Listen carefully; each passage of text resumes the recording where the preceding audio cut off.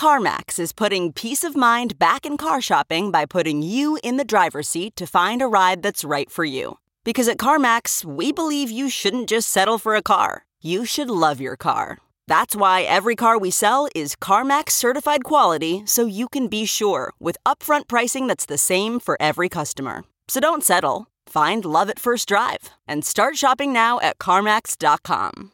CarMax, the way car buying should be. Okay, picture this. It's Friday afternoon when a thought hits you. I can spend another weekend doing the same old whatever, or I can hop into my all-new Hyundai Santa Fe and hit the road. With available H-Track all-wheel drive and 3-row seating, my whole family can head deep into the wild. Conquer the weekend in the all-new Hyundai Santa Fe. Visit HyundaiUSA.com or call 562-314-4603 for more details. Hyundai, there's joy in every journey.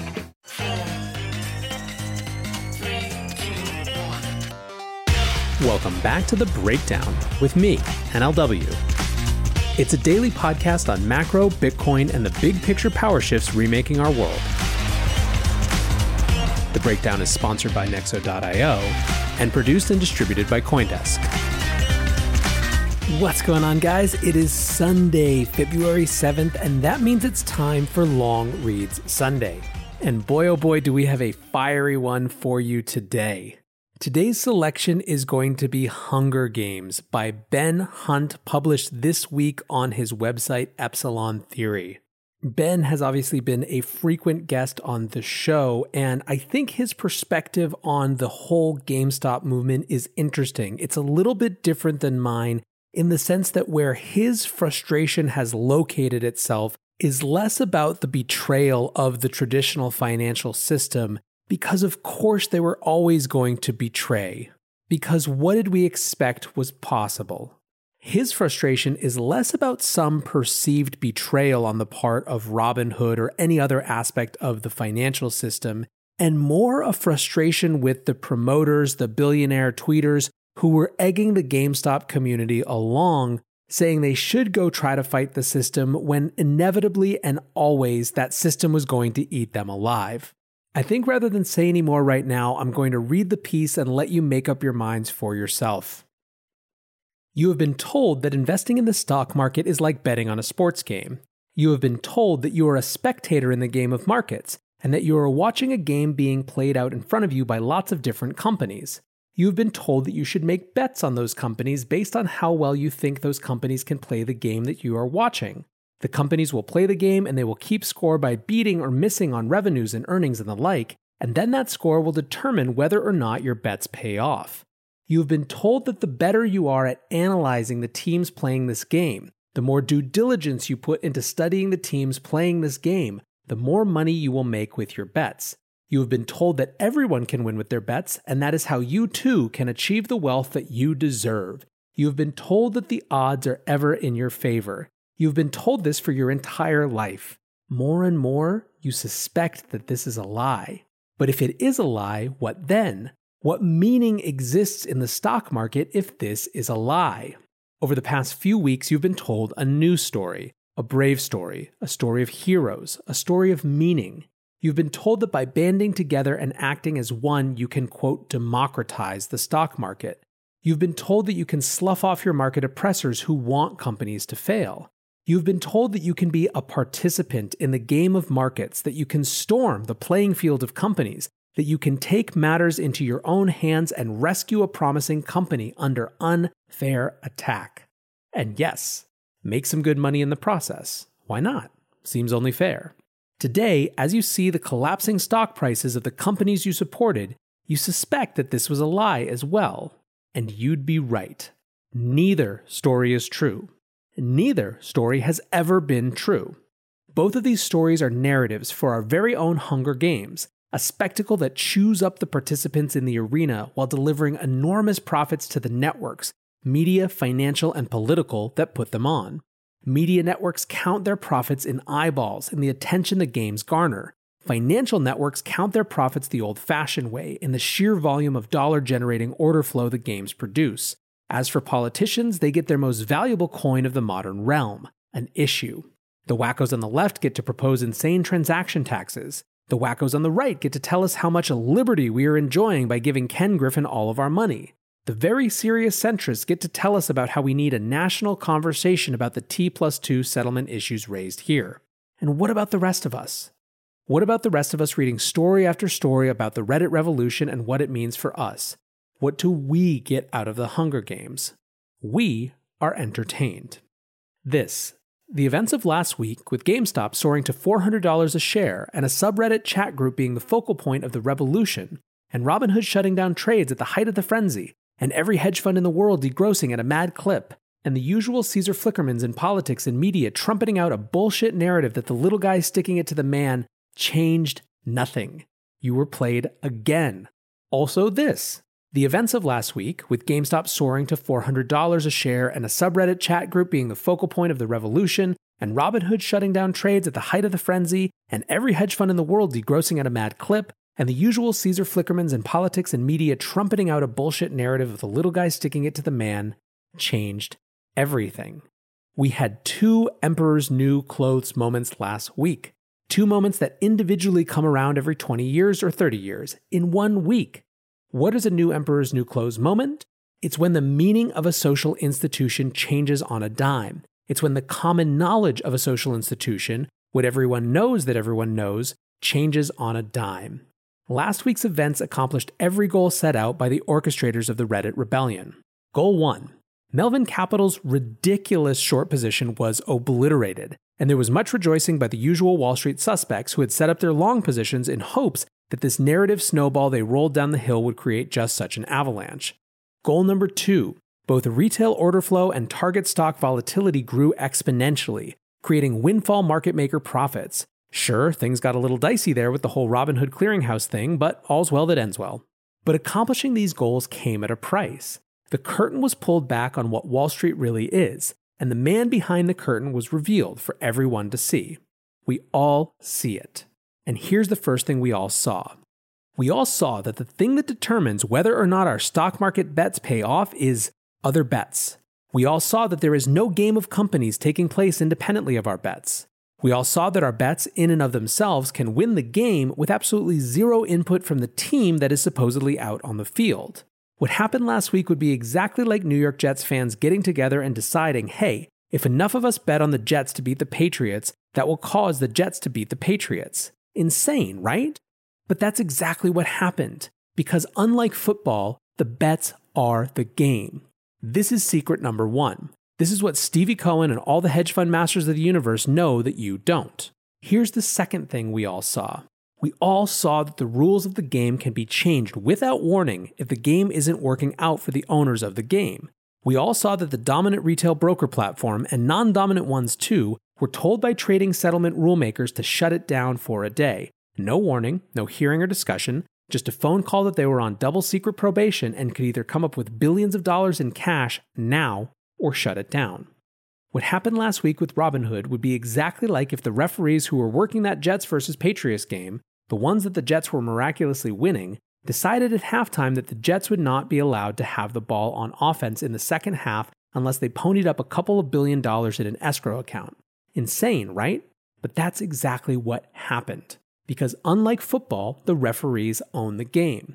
In this game, it's not the people who make the biggest and most profitable bets who have the most money and the most power. No, it's the referees. And by referees, I don't just mean the people who adjudicate the rules at the settlement clearinghouses. They're basically the equivalent of, say, college football referees, an important but not that important subset of all referees. No, I want to focus on the equivalent of professional sports league referees, the top of the referee hierarchy, if you will. I want to focus on the people who place the ball on the 40-yard line or the 41-yard line in the Super Bowl, on the people who whistle a charge or a block on LeBron's drive, on the people who call balls and strikes on Jarrett Cole, and who call the shots at the settlement clearinghouses too, if you want to know the truth. I want to focus on the people who adjudicate the bets and take a small fee from every transaction for their trouble. I want to focus on the market makers.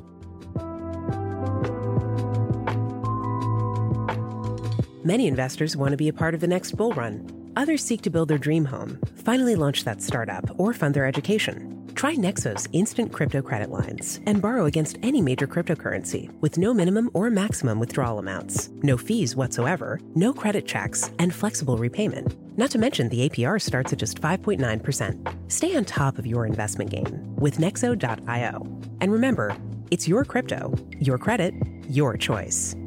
Get started at Nexo.io.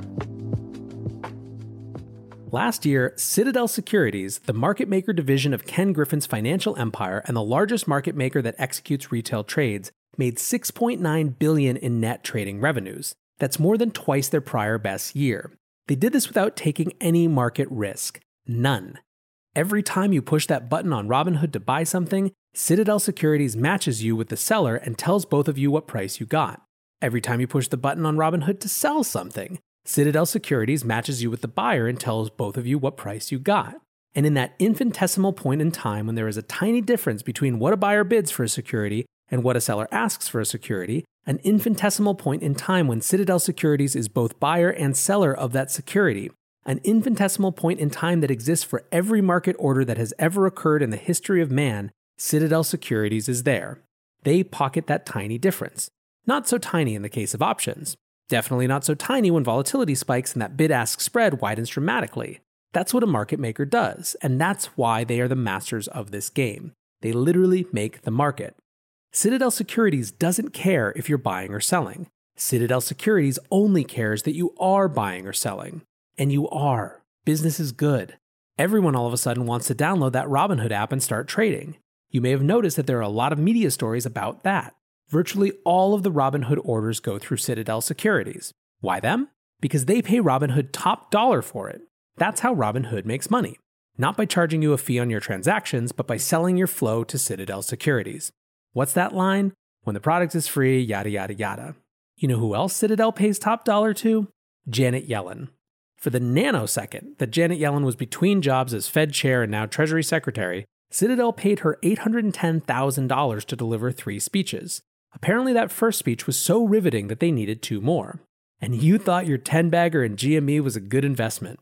Imagine spending $800,000 to be best buds with the person who regulates your $7 billion in annual revenues. It always amazes me how cheap it is to buy political influence. The best investment on earth. This is secret number 2. This is what Ken Griffin and all the market maker masters of the universe know that you don't. Is any of this stuff illegal? Probably not. Maybe. I don't know. But here's what I'd be asking if I were a congressional staffer trying to figure out how to make my boss look good. First, I'd swear in CEO Vlad of Robinhood and ask him the following question. Sir, are your internal controls so poor and your understanding of markets so rudimentary that you found yourself in violation of capital posting requirements to such a degree that your only option was shutting down client trades, or did the National Security Clearance Corporation raise their capital posting requirements to a shocking and unprecedented level without warning? Now, the answer to at least one side of this question must be yes. Maybe the answer to both sides is yes, but at least one must be. And if the answer to that latter side of the question is yes, well, then we need to ask the NSCC some questions. Start with the people who are on the phone with Vlad. I bet he remembers their names. I can promise you his lawyers remember their names. Work backwards from there. How did this decision to give Gabe and Stevie and all of the other hedge fund titans on the wrong side of this ridiculous trade a day to trim their sails and throw their ballast overboard come about? How did this process begin? Who made the first call? I suspect many people will need to refresh their recollections of these events. Ah well. And then I'd call CEO Vlad of Robinhood back for some follow-up questions. Because you see, in the days immediately after this extortionary rules change and emergency shutdown, Robinhood got $3.4 billion in new capital. If a prime broker had pulled this stunt in the institutional world, it wouldn't have survived a single day. But Robinhood gets billions in more capital than it has ever raised in all of its investment rounds before, combined.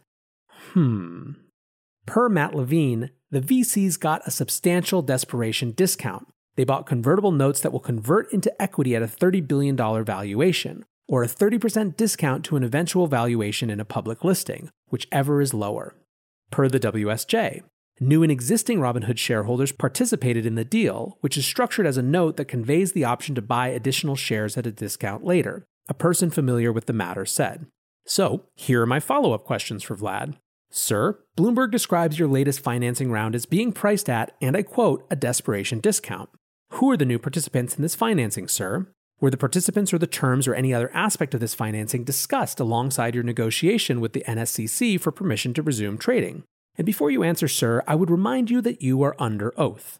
And that's when this gets interesting. Because of course the capital raise was part of the negotiations with the NSCC, and of course the new participants will include a friend of Ken or a friend of Wes or a friend of Stevie, if not an outright market maker affiliate. And the beat goes on. Honestly though, the investigations and legal issues around last week are a sideshow. None of these postmortems are going to change Wall Street. What happened last week wasn't some aberration that can be reformed or punished so that we can return to some mythic Wall Street that never existed in the first place. What happened last week is Wall Street, and government regulators have zero interest in changing it. All this concern that Janet Yellen and regulators suddenly have for the little guy, all this worry that retail investors are getting themselves into trouble, complete theatrical horseshit. The only worry regulators had was a degrossing contagion and whether they needed to step in to ensure big financial institutions, including hedge funds, didn't go belly up from all of their suddenly excessive risk. So nothing changes, right? Not if you expect Janet Yellen and Ken Griffin to do the changing. Well, screw that. We're never going to get change in Wall Street from the top down. We're never going to get change from reform. We're only going to get a change in Wall Street by the way that true and lasting change always comes, from bottom up and individual action. The time to take action is now. Why? Because we all saw what we all saw last week. That's what it means to have an emperor's new clothes moment. To have a sudden shift in our common knowledge about the stock market. The common knowledge that the market is a derivative reflection of some real-world game of companies is gone. It's over. It can't be saved, no matter how many times Jim Cramer or Caesar Flickerman says otherwise. There's no more shushing and whispering about the two big secrets of the market. Everyone knows that 1, bets are the market, and 2, market makers own the market. Because we all saw what we all saw last week. There was a revolution last week, just not the revolution you heard about. There was no Reddit revolution. That's not a thing. It's just another story spun by those who would use you for fodder or feed or flow. There was a common knowledge revolution last week. The only revolution that really matters over the long haul, and that is what changes everything.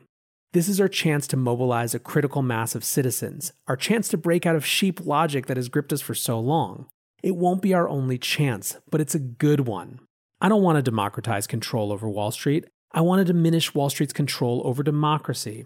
I don't want to open up Wall Street to the little guy. I want to reduce Wall Street's pernicious power and control over the little guy.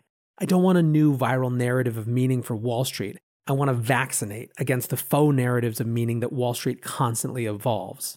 How do we do all that? Through policy action, investment action, and personal growth.